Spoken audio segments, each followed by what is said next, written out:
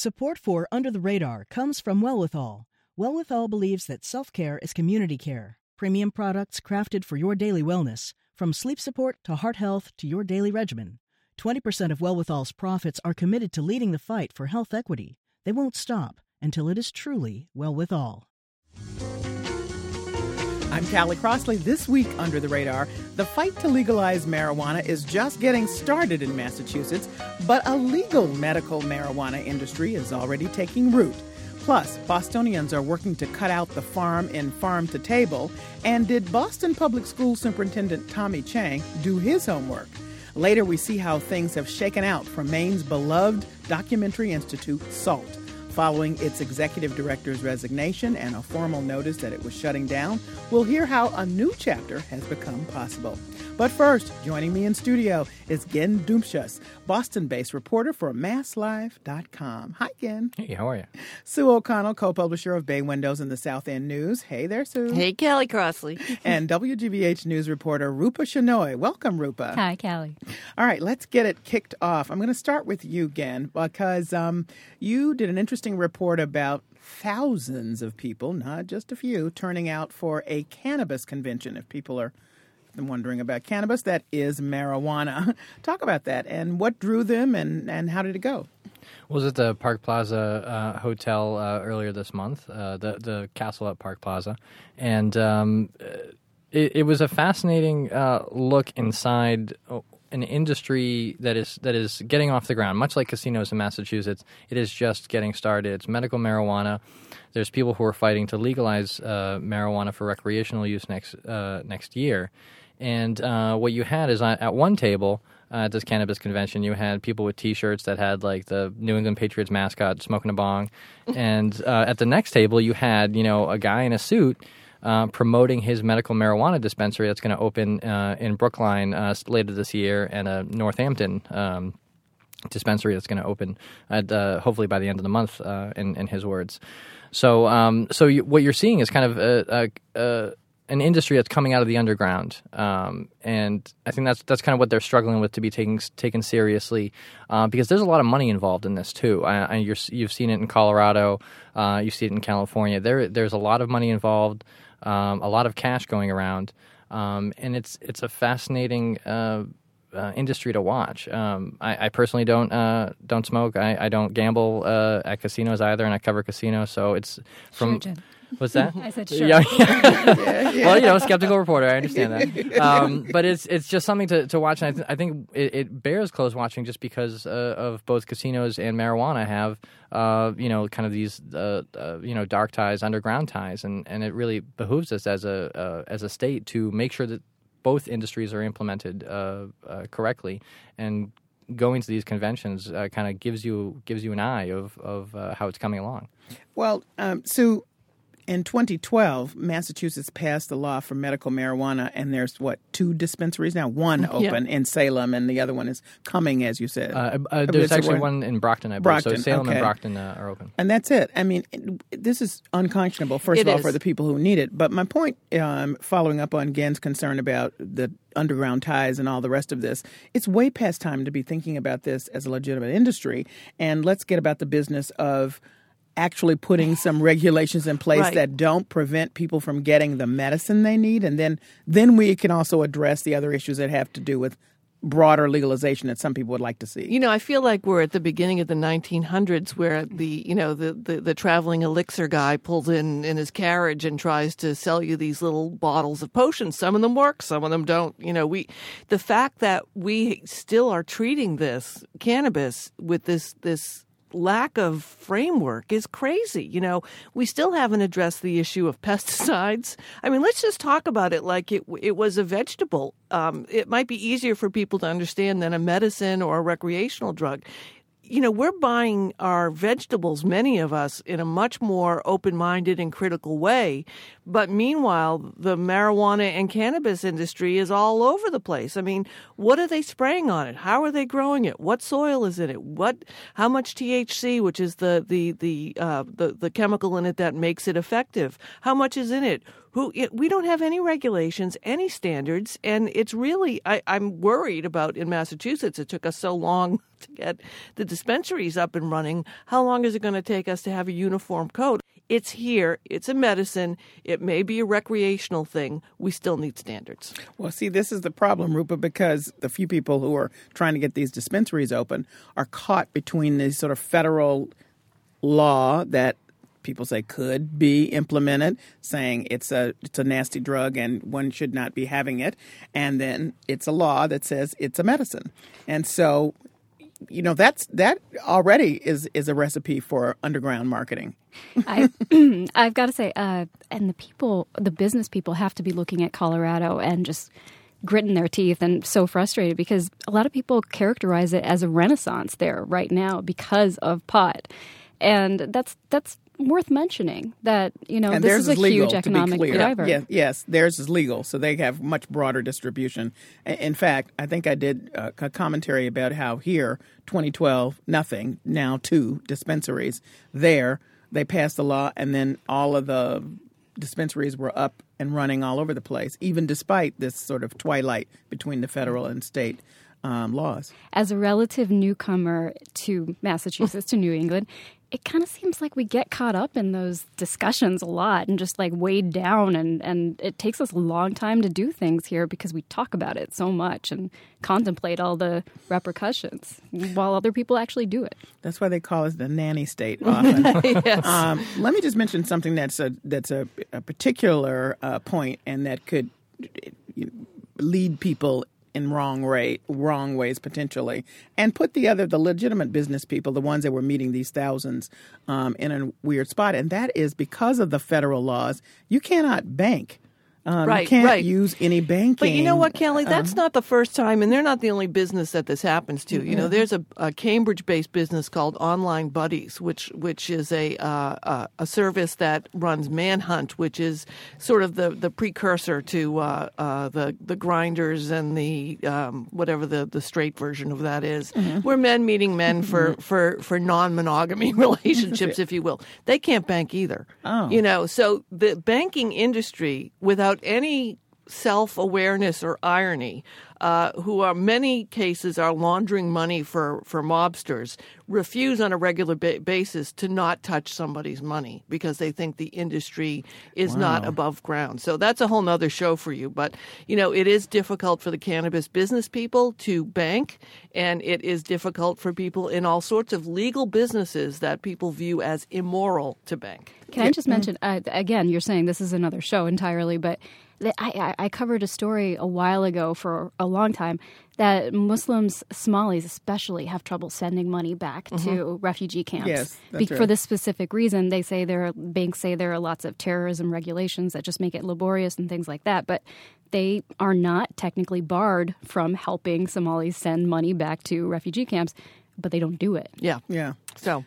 Well, it just makes it, hard for the people on the industry side again, but also for the people who are going to use a dispensary. I mean, you got to have cash.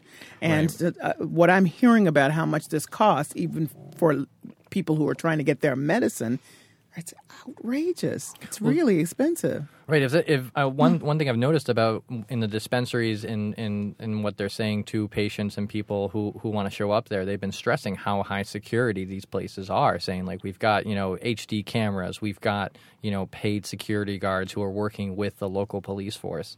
They have to stress that high security. And on just to veer off into the medical front as well, Senator Elizabeth Warren in August signed onto a letter to the DEA and other health and human service agencies at the federal level saying like Drug Enforcement Agency, telling them like what are you guys doing to help along research on medical marijuana, because there is a dearth of research, and this has to start moving quickly because you have states that already have it legal. Well, is there another convention planned, or is there more of these in the future coming up? Yes, there'll be another one in, I believe, next year. And I'm sure, as the industry kind of comes into fruition here, and as the effort to legalize ramps up, you're going to see more and more of these.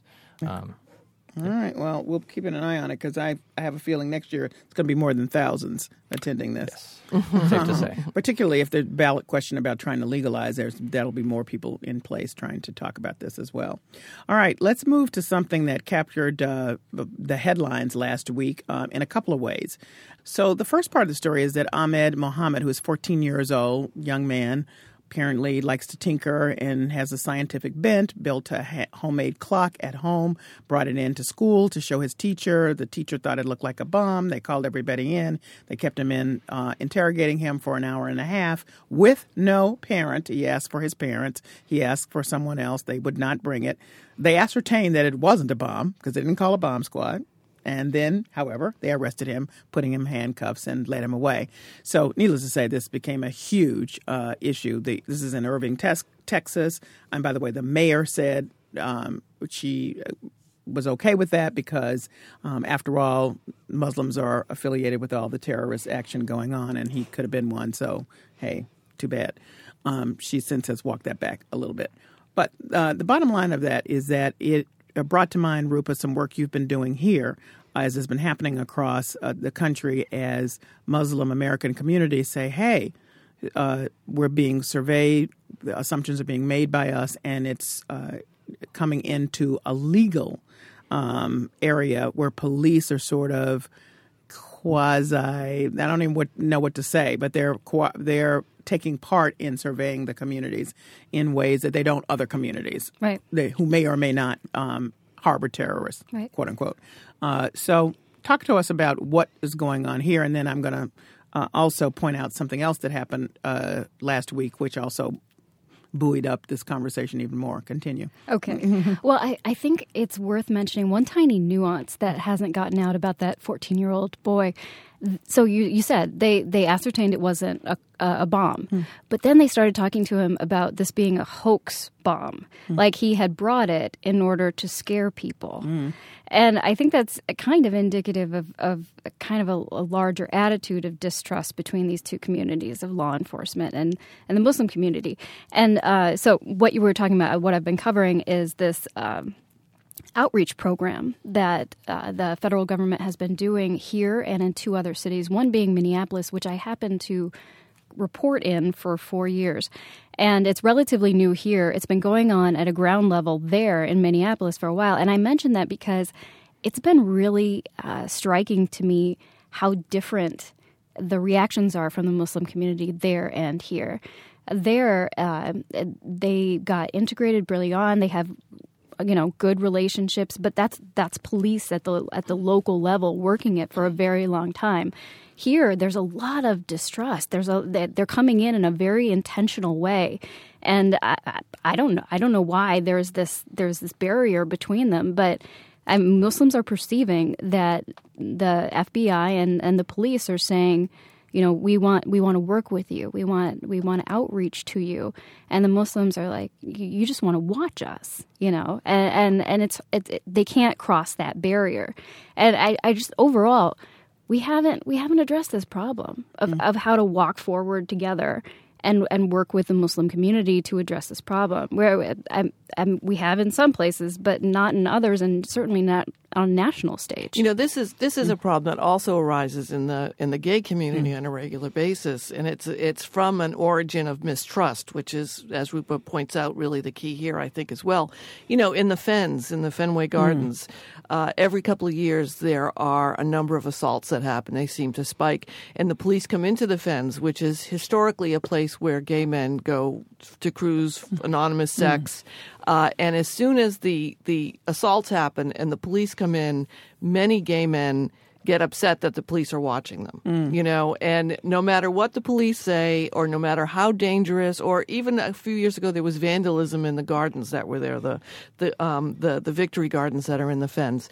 And they were there, the police, to see who was, vandalizing the gardens. And so in the LGBT community, it seems to be men of a certain generation who have historically and validly had mistrust of police, and it only kind of aged out, if you will. So it's a common thing, I think, when the origins of your relationship are mistrust. How about if again your first contact with a community is to say we're outreaching then you're like, okay, Yeah. I've been sitting here the whole time. You didn't outreach before. What's going on? And it's could be perfectly Right. innocent, but that looks like all of a sudden you're looking at us differently. And we're also dealing with a slight attitude shift in the Muslim community. After September 11th, they were all about working with the police. They still are. But now they're getting more aware of how they have to look out for their rights, be vocal about them, things like that. And it's just a slight shift that if we're coming to them, if the police are, like you say, coming to them in a new way. The first time. Yeah, right. Yeah. I mean, they're very aware that they have to, from the beginning, be vigilant about their rights. So let me just put this on the table, and again, you can respond to it. Everybody can. So while this was happening, in the days after Ahmed Mohammed's arrest and the whole brouhaha, and there's a Twitter account, I Am Ahmed, set up by his sisters, which has gotten millions of hits now of support. President Obama has invited him to the White House. He mentioned he wanted to go to MIT. MIT people have said, please come. The president, Facebook, Mark Zuckerberg, has invited him and said, we need scientists. This is ridiculous. Whatever. But just so people understand that this is running deep now in our nation, not just in certain communities. Donald Trump, Republican presidential candidate, held a huge rally after the debate last week at CNN when he, some people said he did well, others not so much, but whatever, he's still leading in the polls. And he decided he would take questions. So I want you to hear the first question that came to him. Problem in this country, it's called Muslims. We know our current president is one. Right. He's not even an American. We need this birth question. certificates, man. But anyway, we have training camps growing where they want to kill us. Mm-hmm. That's my question. When can we get rid of We're going to be looking at a lot of different things. And, a lot of people are saying that, and a lot of people are saying that bad things are happening out there. We're going to be looking at that and plenty of other things. Well, there's a bad thing happening. Yeah. there. Now, he's walked back some of those comments and said, I didn't really hear him. Listen, I wasn't paying attention to that. I was answering the back end about the training camps, not the front end about the bias and the Muslims. But the bottom line is that this is running through and then ran through some of the debate last week again. And so we're talking about an environment which would allow for other kinds of suspicions. And so it would be natural that there would be tension in this community. Well, it encourages a lack of understanding. Mm-hmm. It encourages ignorance. And I think, there's a lot of, it becomes a feedback loop. When you're listening to the same stuff, you're going to some of these websites that are reinforcing your own beliefs. And, there's scientific studies that show that when people, when they deeply believe something and they see, data that disproves it, they don't believe it. They just kind of retrench into their own beliefs. And I think, we see this play out during the presidential election every 4 years, where people just kind of dig in their heels, and they won't let go. I mean, the President Obama Muslim thing, the birth certificate thing, it's one of those things that doesn't die. No matter how many times it's a zombie platform for some candidates. Listen, there's There's good news here too. We have a president named Barack Obama who got elected twice, and we have a kid named Ahmad who's now going to MIT. Okay. And to the White House. And to the White House, so it's awful, and there is definitely a huge part of this country that is ignorant, and on the other end, there's a huge part of this country that is impartial and objective and judges things on the value. So, it's just the cost of moving forward. And thanks to social media too. I mean, Yeah. you're seeing the people connect. Even with if the people within the young man's community weren't standing with him, you had other people across the country doing so. The president reached out. I mean, and I can't imagine that have happened. No, it's like the Ryan White ago. situation. Remember Ryan White, the young kid who had HIV and AIDS, and in the southern state, his house got burnt down. Elton John ended up stepping in, but that took months for that to happen. This is something that happened in a day. And just like Ryan White, there were lots of people out there who didn't go through such horrible extremes, but were still living it, as lots of people are, just like this 14-year-old boy. The Donald Trump thing, I got to say, okay, of course, I'm not okay with all of that being said, anything like that. But people are responding to him because he's saying things that aren't PC, and they really like that. But I gotta say, it's kind of nice to have things on the table. We can say that is wrong. Saying that is wrong, I will tell you why what you're saying is wrong.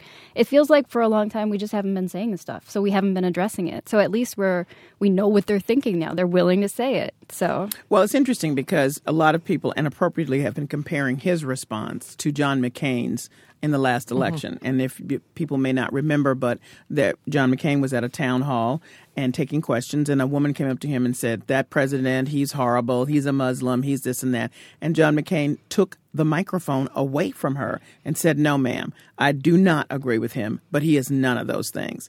And so it depends on, we'll see how people respond, but it has to be. And he got criticized for that, by the way. But he also got a lot of support. Last week we had a debate where the facts and science were not challenged. Like people got up there, the candidates, and said things that were scientifically and factually wrong, That's correct. Not depending on your point of view for politics. Right. And no one corrected them. That's true. That's a good point. And the next day, I think David Bernstein, a contributor here, he spent like probably a good chunk of the day on Twitter trying to correct some of the stuff, and the people were coming at him, saying, trying to steer him towards another portion of the debate or refusing to acknowledge errors that he was pointing out that candidates said. Yeah, and that whole autism, that you don't play with that. Yeah, people feel really strongly about that. Those are a lot of emotions there. You don't throw it into something. It just as an aside like that. Well, I think that the Ahmed Mohammed story, the 14-year-old, is we're going to look back on this as a point in which we will probably be returning to and referring to as the campaign goes on, and certainly. I hope he likes science. Yeah, he I does. hope he just did. Well, I hope he just didn't make a clock. No. Apparently, he can fix anything. That's good to know. No, that he's really been into this all the time. Because my mother fought for me to be able to take shop because girls didn't take shop when I was a kid, and I didn't really like shop. Yeah. So I didn't. I almost failed. He likes science, so this is good. All right. Okay, moving on. And this is a good transition to you, Sue, because we're talking about going to school, since apparently you were in shop and shouldn't have been there. I needed the right to be there and the right to not go. Okay. That's what I needed. Well, there's a couple stories I want you to address. One that got a little bit of attention, but not much, was the men of color greeting Boston students returning to school. Yeah. And this is interesting because, as we know, in Boston public schools, the population is mostly African-American and Latino.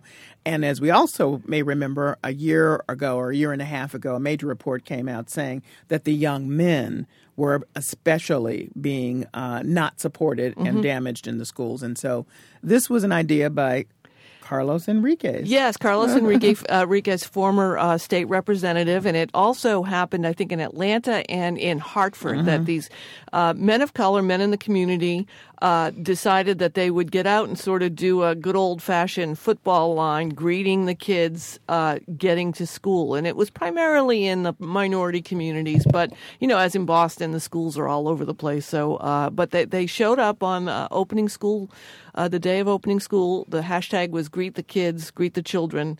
And they just made a welcome line, and men of all types, not just men in business suits, but just all the men in the neighborhood just did a greeting line for the kids as they went into school. And that happened, I think, in 3 or 4 schools around the Boston community.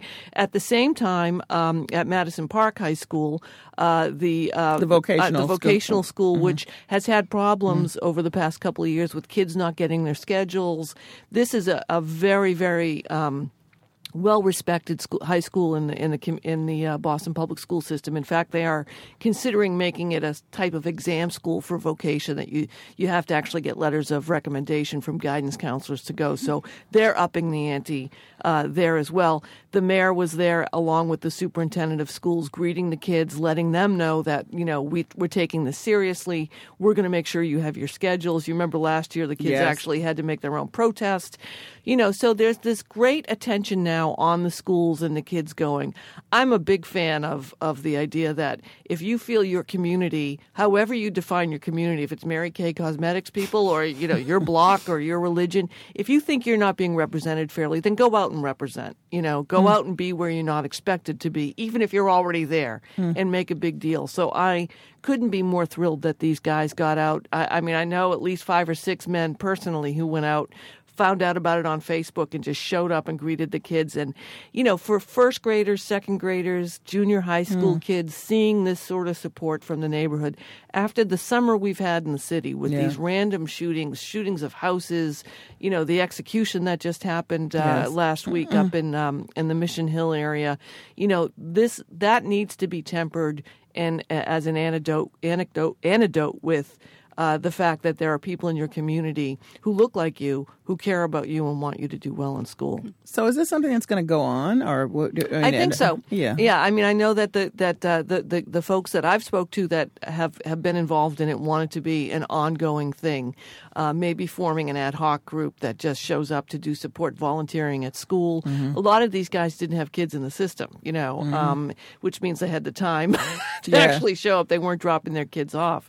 It's ironic that many people who drive their kids to school just can't get out of the car and do this. But, so these were business people. And I think that Enrique is really building a coalition of volunteers who will do this. And again, it happens in Big Brothers, it happens at the Y, it happens in the community centers, but they're making it a much more visible way for both the public to see, and this is an important aspect of it, but also for the kids to kind of really get that they're being supported.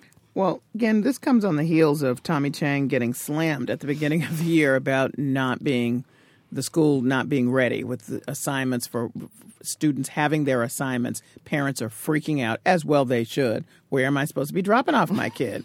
I don't know. How long does it take to get there? And of course, he could say appropriately, hey, I didn't do it. I'm just here trying to manage it, and it'll never happen again. But we've heard that before. So what's your take? What are you hearing about Tommy Chang now? Did he clean that up, and where are we? Well, I think he took responsibility for it and tried to get out in front of it. And I mean, he's still kind of in this honeymoon phase in a way too. I mean, people are trying to give him some wide berth. I know Mayor Walsh recently, he was asked about how much is Tommy Chang going to be his own person, and how involved are you going to be? And the mayor said, listen, I hired him to run the city schools, and that's what he's going to do. Which is, again, the proof will be in the next year or so. But we'll have to look back next year and see how he did. You have to judge him in the context of the school year overall with periodic check-ins. And obviously, it was a rocky start for him. I think I know a number of people don't know that in Chicago, where Barack Obama once went to church at Jeremiah Wright's church, which, Jeremiah Wright was excoriated for his comments in the pulpit. But it is a progressive church in so many ways. One of the things that had to happen if you were a man, whether you had children or not, you had to take on a kid. Mm-hmm. You had to, quote unquote, adopt a kid, sort of mentor a kid. That was part of the requirement for membership in that church. So it's very much like this, except expanded and over time. That was just a requirement, which I thought was amazing, because recognizing that so many kids of color really just didn't have that support. And so it didn't matter whether you had kids or not. That was part of the thing. I turn to you, Rupa, to say last word on this, because whenever we do these stories, people say, well, what difference does it make? What difference does it make that these kids saw these men of color greeting them? Why is that important? I've been to that church many times, Barack Obama's church, and former church. Yeah, sorry, yes, and I mean it's a very emotional place. It's a very emotional thing, and I think that's what just this all gets down to. When you see an adult placing importance on your education, that sends a very, very strong message, and these kids are soaking it up. That's that they want that. They want messages at this age, and if we give it to them, they'll operate on it. And Kelly, the other part too is that the challenge in urban education is mostly with supporting the families that are going to the schools. It's not how much money you put on it. It's not where the schools are, and if these kids get any kind of support from these strangers, if you will, from their community, because they don't see it the same way we see it, it gives them something that they may or may not be getting at home, and that's where the basic support has to go. And hopefully that means that their education is a little bit better. They're more ready to learn, if you will, because of that. Because it's also psychic boost in all of this. Okay, two stories that I'm going to link together here because I think they're interesting, though they're wildly different. One, again, your story about the tiny homes. Microloft starting at $189,000 and more go on sale outside of Boston. I mean, it's horrendous how much housing goes for in this town. You can buy a village in Spain for that. Yes, but we need to know when we talk about this is not just housing, regular housing here. This is microloft. We're talking tiny space. Yes, 200, 300 square feet. I toured them. How long did it take? Not long. I turned around. Did it all in about an hour. There were about 9 of them. So they're in Chelsea. It's a 2-story building. The first floor is kind of this shared workspace, a little bit like Work Bar. You rent it out, and you can bring your laptop and work with coworkers on a startup or something. And on the second floor, there are about 9 units ranging 200, 300 square feet. They've got it complete with Murphy bed, if you want one, and I think some of the decks they had outside that overlooks a marina here, Admiral's Hill Marina. Some of the decks were as big as the loft inside. Wow. And these are targeted towards singles. The realtor there, Michael Albano, was stressing to me that 37% of Americans live alone. He said, this is targeted towards singles and boat owners. And they originally had planned to rent these out. And they had gotten so much interest that they said, all right, well, we're just going to sell them as condos.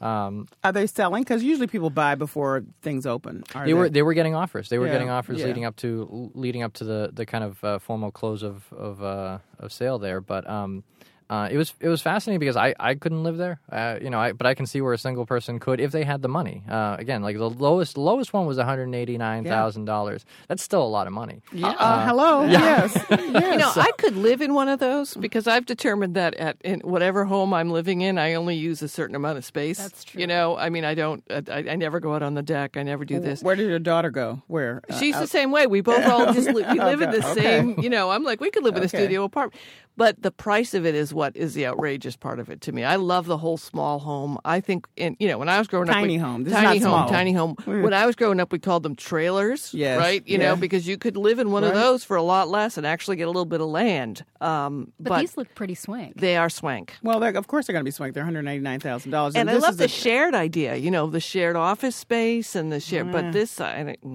lot of money. There's a lot of other issues, and some have been proposed in Harvard Square. And same kind of deal. But, in the end, you got to deal with, I don't care what anybody says, you're going to deal with parking and some other issues that Boston can ill afford to deal with on top of having a tiny space and people crowded up on top of each other. And it's also the middle market once again being left behind. Right. Where you have people who want 3 bedroom units and they just can't find it.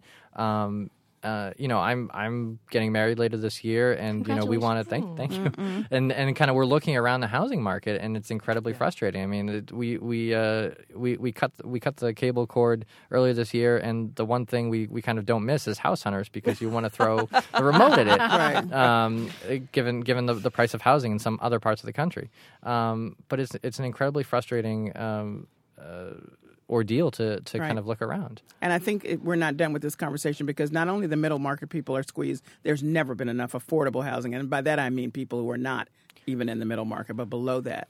I mean, where do they go? Right, and the luxury housing too is just, I talk it over with my fiance. It's like we don't need nice granite countertops. We just need countertops and just, this you focus. Need a room. Exactly. Yes. All right, so I said I tied this together. Rupa, you get 30 seconds to tell us about this. These two guys who are creating a food system so people can grow food in their homes. Because I kept thinking, where do the people grow the food in their 300-foot tiny home and it's $189,000? But they're doing it, right? Yeah, I guess I would have. That's a good tie, but I would have made the tie in the other place. These local. I'm doing a series on food, exploring everything about farmers and farming and everything like that. And the high end aspect is a really big challenge for them because the market is kind of boxed into high end right now. If they don't have perfect produce, the produce that people are expecting, they can't sell.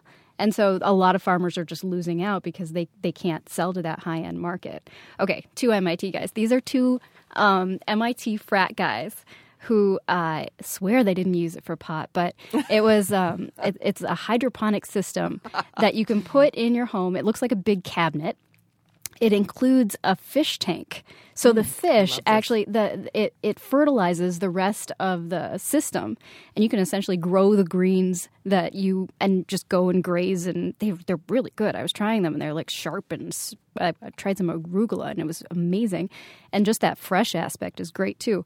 But it's $5,000. Oh, and that I broke it down with them, and it's mostly because of the technology. And they promise the price point is going to come down, and it takes about the same amount of energy as a refrigerator. So, but they really think that this is going to be the future as more people move into urban areas. But at the same time, there's this increased feeling, especially among that generation of 20-somethings, that they want to be closer to their food. They want fresher food. They don't want packaged food. You don't even need the farm. Right. And so they're going to be looking how to farm in urban areas. And the problem is, in lots of urban areas, everything is contaminated. Mm-hmm. And so you can't farm outside without raised beds because if you want to move that contaminated soil, there's lots of regulations that come into play, and it's super expensive. So there you go again. Get a table, and you can grow your own thing for $5,000 and fish tank, and you're all good. I will say on the top. I will say that setup does sound like some of the stuff I saw at the cannabis convention. So no offense to the guys, but that no, they'd say it can be used for pot. Is there a fluorescent light involved? Yes, very much so. All right. On that note, I'm going to draw this conversation to a close. Thank you all for joining me again, Sue and Rupa. Thanks, Callie. Thank you. Glenn Dubchus is a Boston-based reporter for MassLive.com. Sue O'Connell is co-publisher of both Bay Windows and the South End News, and Rupa Shenoy is a reporter for WGBH News. Thank you all. Coming up, we're turning our focus to the SALT Institute for Documentary Studies, the drama that has surrounded its closure, and the unexpected announcement that something new is in store for the 42-year-old program. This is Under the Radar. I'm Callie Crossley.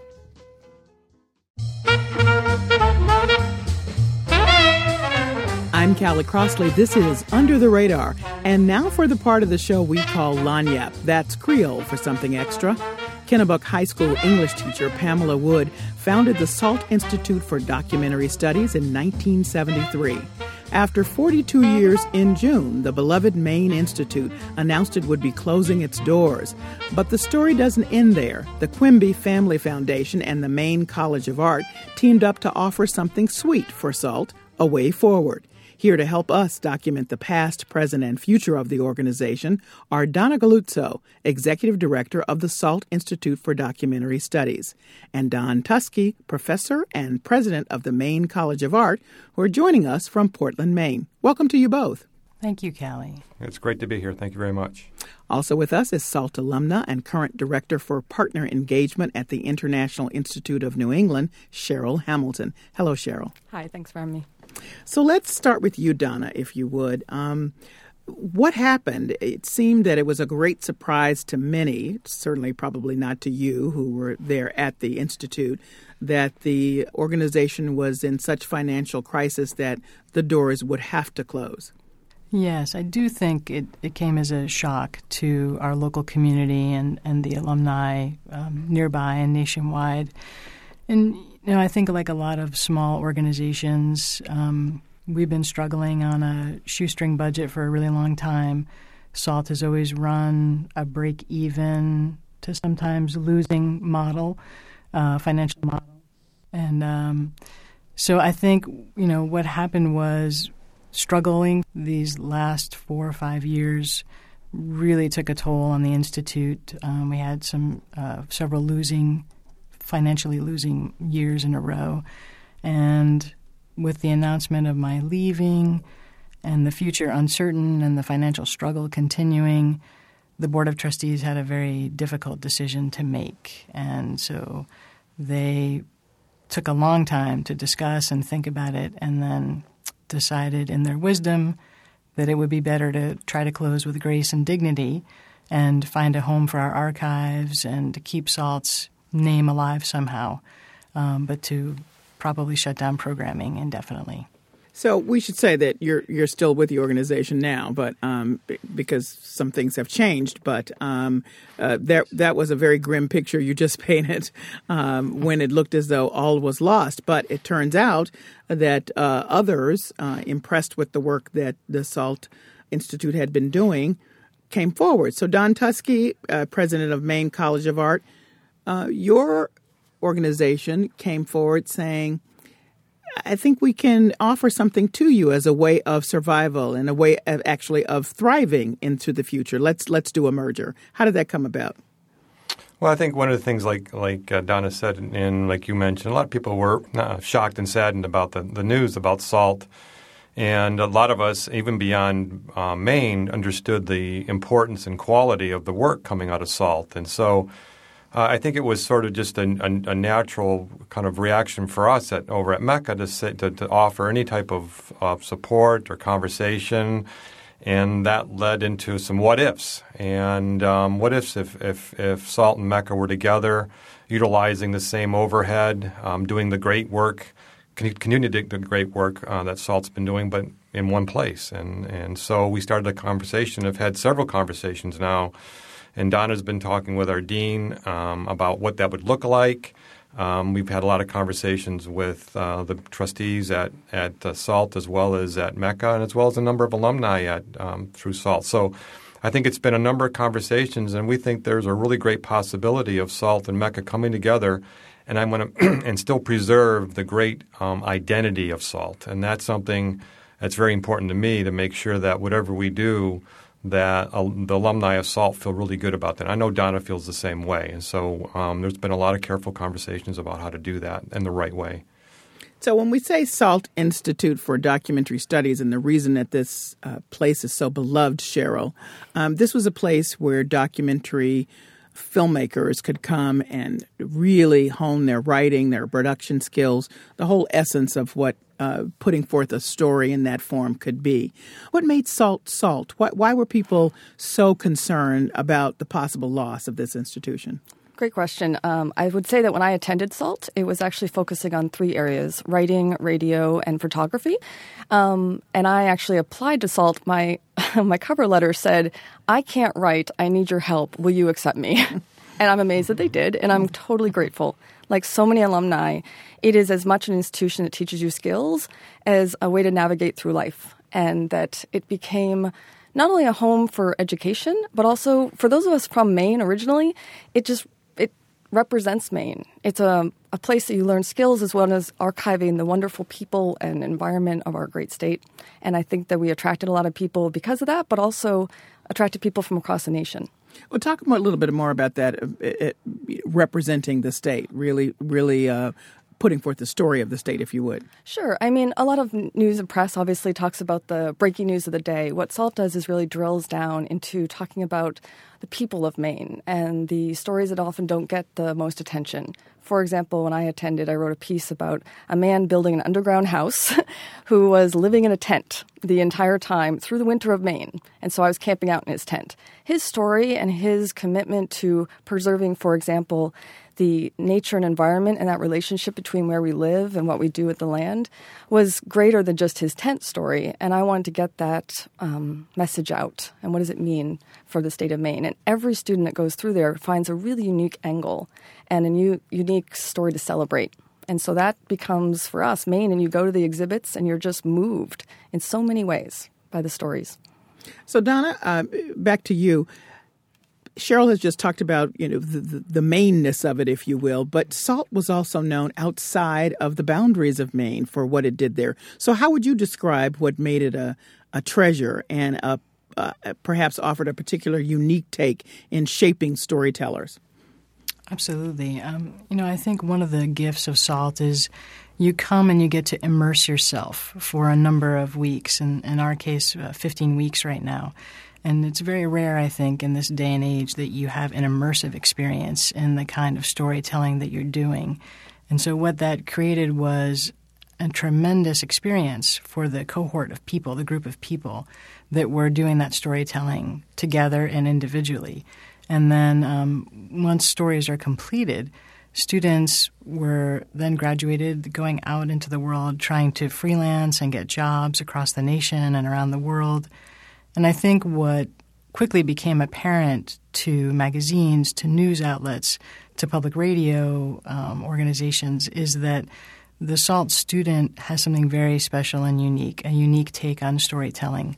A student who has graduated with experience embedding in the field work and spending lots of time with the people that they're writing stories or telling stories about. It's not uncommon, for example, for a SALT student to go to northern Maine and spend some overnights with the people that they're documenting and then come back to the classroom, receive critique from their peers, drive 6 hours back north again the next week, continue to spend that kind of time overnight again documenting people. So I think, that kind of repeat, look at it, critique it, go out into the field, repeat again, that kind of process that happens over 15 weeks created some very unique stories and storytelling and a very unique and more professional skill set in a very short amount of time. And that really led to, I think, the great national brand and recognition that we have today. That's my guest, Donna Galluzzo. She is Executive Director of the SALT Institute. Back to you, Cheryl, distinguished alum, I'll say, alumna. Your work is in dealing with telling the story of refugees, and you've had some collaborations with other SALT Institute alum as well to tell this story. And so when we hear all the wonderful stories about what happened, the national reputation of the Institute, it had to be quite a shock to you as well to think that the Institute was about to close. Absolutely. Your heart broke a little bit, for sure. It's a place that many of us gravitated to when we were local and made sure to swing by and see the exhibits. It's a place that you formed lasting friendships, and certainly with people on staff as well as alumni.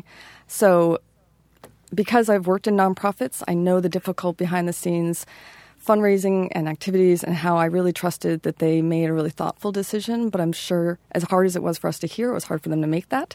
And I am so thrilled that MECA is reached out and is taking this role and moving the Institute forward as much as it can in a good collaboration. So when we say MECA, Don Tusky, that's you, president of Maine College of Art. And I should mention that the Quimby Foundation has also come forward to offer some support in this merger and this saving of the SALT Institute. And people may not know that name, except as these are the people that founded or the co-founder of Burt's Bees, Roxanne Quimby, particularly stepped forward to offer support in this endeavor. So Don, you'll understand then that there was a group of alum called Save SALT who were concerned that what made this unique, what we've been talking about here, was going to be lost in a merger, that perhaps the identity of that institution would be subsumed in any merger with your College of Art. Talk about how you see that not happening, if you, in fact, you see that not happening, and why in the end, the sum of two parts will be better than the one. Yeah, I met with some of those, some of the alums, and really great, sincere, passionate alumni, and I talked about the importance of identity and preserving that if SALT was to come underneath MECA or part of MECA.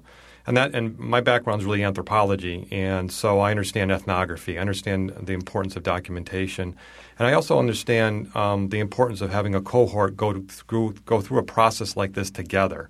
And Donna, as I mentioned earlier, has been meeting with our dean to figure out how that would work within MECA and still preserve that identity of that process that so many alumni talk passionately about. And so I feel really good that we could do that in a way that really makes sense to many alumni, makes sense to us, and that it really be a great opportunity to have SALT be more SALT. And I think there's some things that we could do together that would really be great for not just the state of Maine, but for the whole process of storytelling and documentation. Well, something I learned in preparing for this discussion was that at the point of closure, there were some things I think that certainly many of us who weren't alum were not aware of. For example, SALT is not accredited. SALT needed some help digitizing all the information, all the rich archives associated with the Institute. Now, Donna Galluzzo, this is your question. So talk about what this will mean to take SALT into the 21st century to be prepared for the next generation and the next generation after that of storytellers. Absolutely. I'm very excited to talk about that. And the accreditation piece is huge. I mean, over the years, SALT has had relationships with other institutions that have enabled our students to do some credit transfers at times or to use things like AmeriCorps Award to help pay for education. I mean, I think people need to understand and or remember, if they're familiar with SALT, that most of our students, an overwhelming number, already have a 4-year degree. So we have people coming in right now who it's very important for them to find creative ways to fund this education. And often we are seeing students who are in their mid to late 20s who have really found now a passion for an early life career change. And so, again, funding that can be very difficult and challenging. So the opportunity to work with an accredited institution such as MECA and to go through the proper channels of accreditation and to help students have an opportunity to do credit transfers, to have access to educational loans, to use AmeriCorps Awards, for example, to pay for education. This is an incredible opportunity. I mean, obviously, anytime we can enrich and supplement someone's access to education, it's very exciting. And I think certainly down the road it will help our students continue to follow their passions and to go to graduate school and to be able to transfer those credits from some very worthwhile and incredible field experience that they've had at SALT. So, I mean, that's a huge piece of what it will mean, I think, in part to partner with an institution such as the Maine College of Art. Very exciting. And what about digitizing the information? What will that mean, and what will that look like for both the students and I'm looking forward, thinking about alum who may want to tap into that? Yes, exactly. So, SALT's archives are incredibly large and very rich.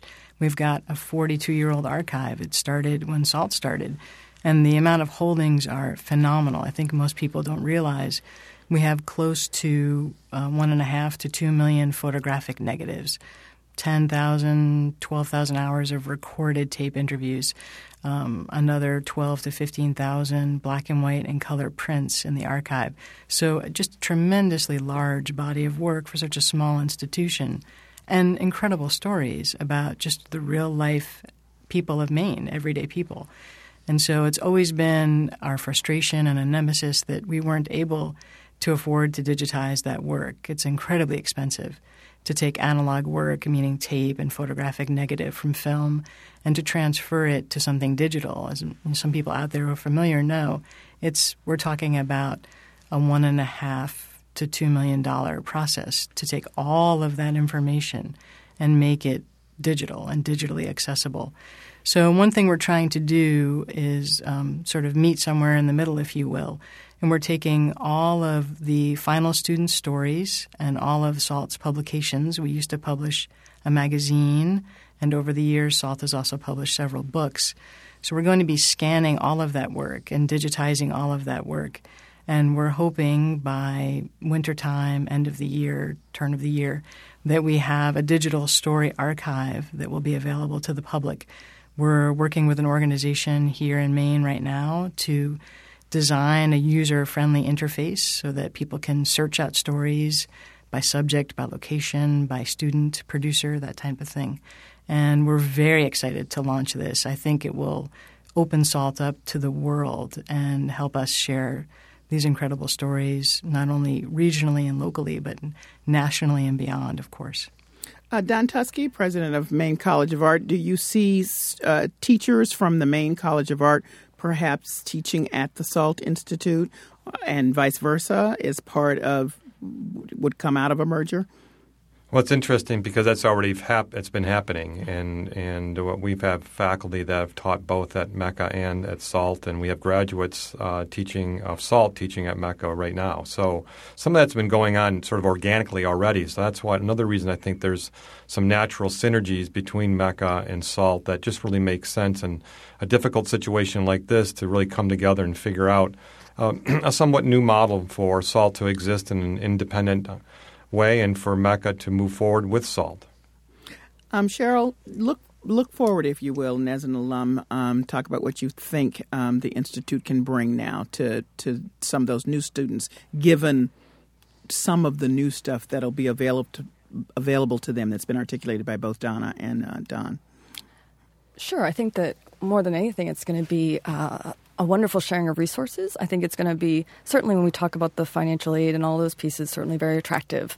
I certainly invested some money that I didn't anticipate, and it paid off thousands of times over, which I'm grateful for.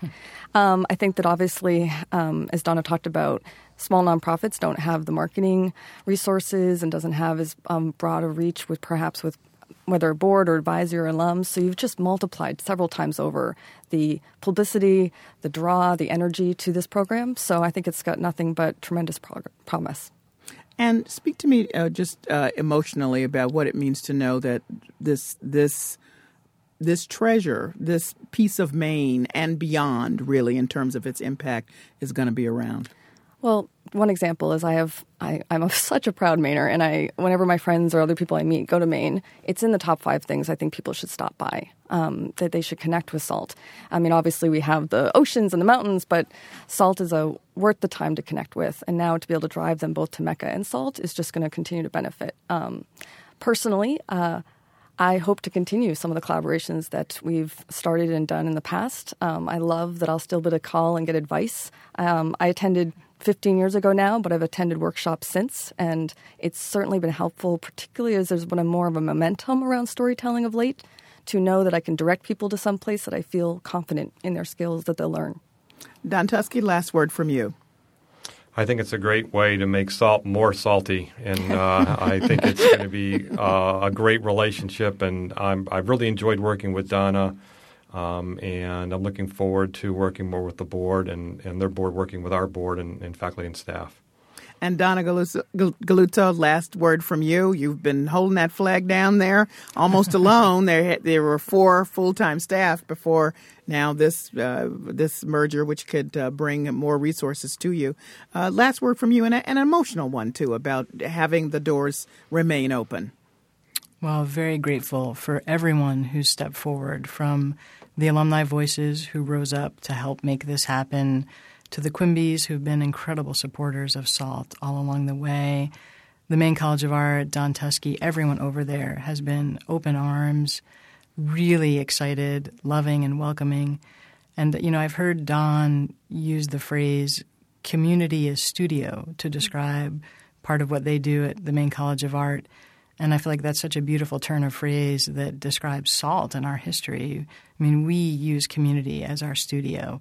And I went to SALT. I was a photography student back in 1997. And this place has meant so much to me over the years. I've given, 15 years of my work life to SALT and had my experience there as a student.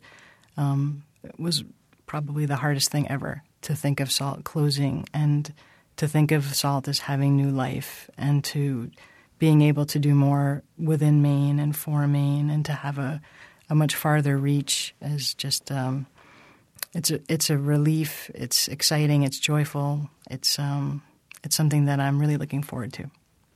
Well, thank you all for telling this story of SALT then, now, and in the future, I guess, pointing us in that way. Thank you all, Donna, Don, and Cheryl.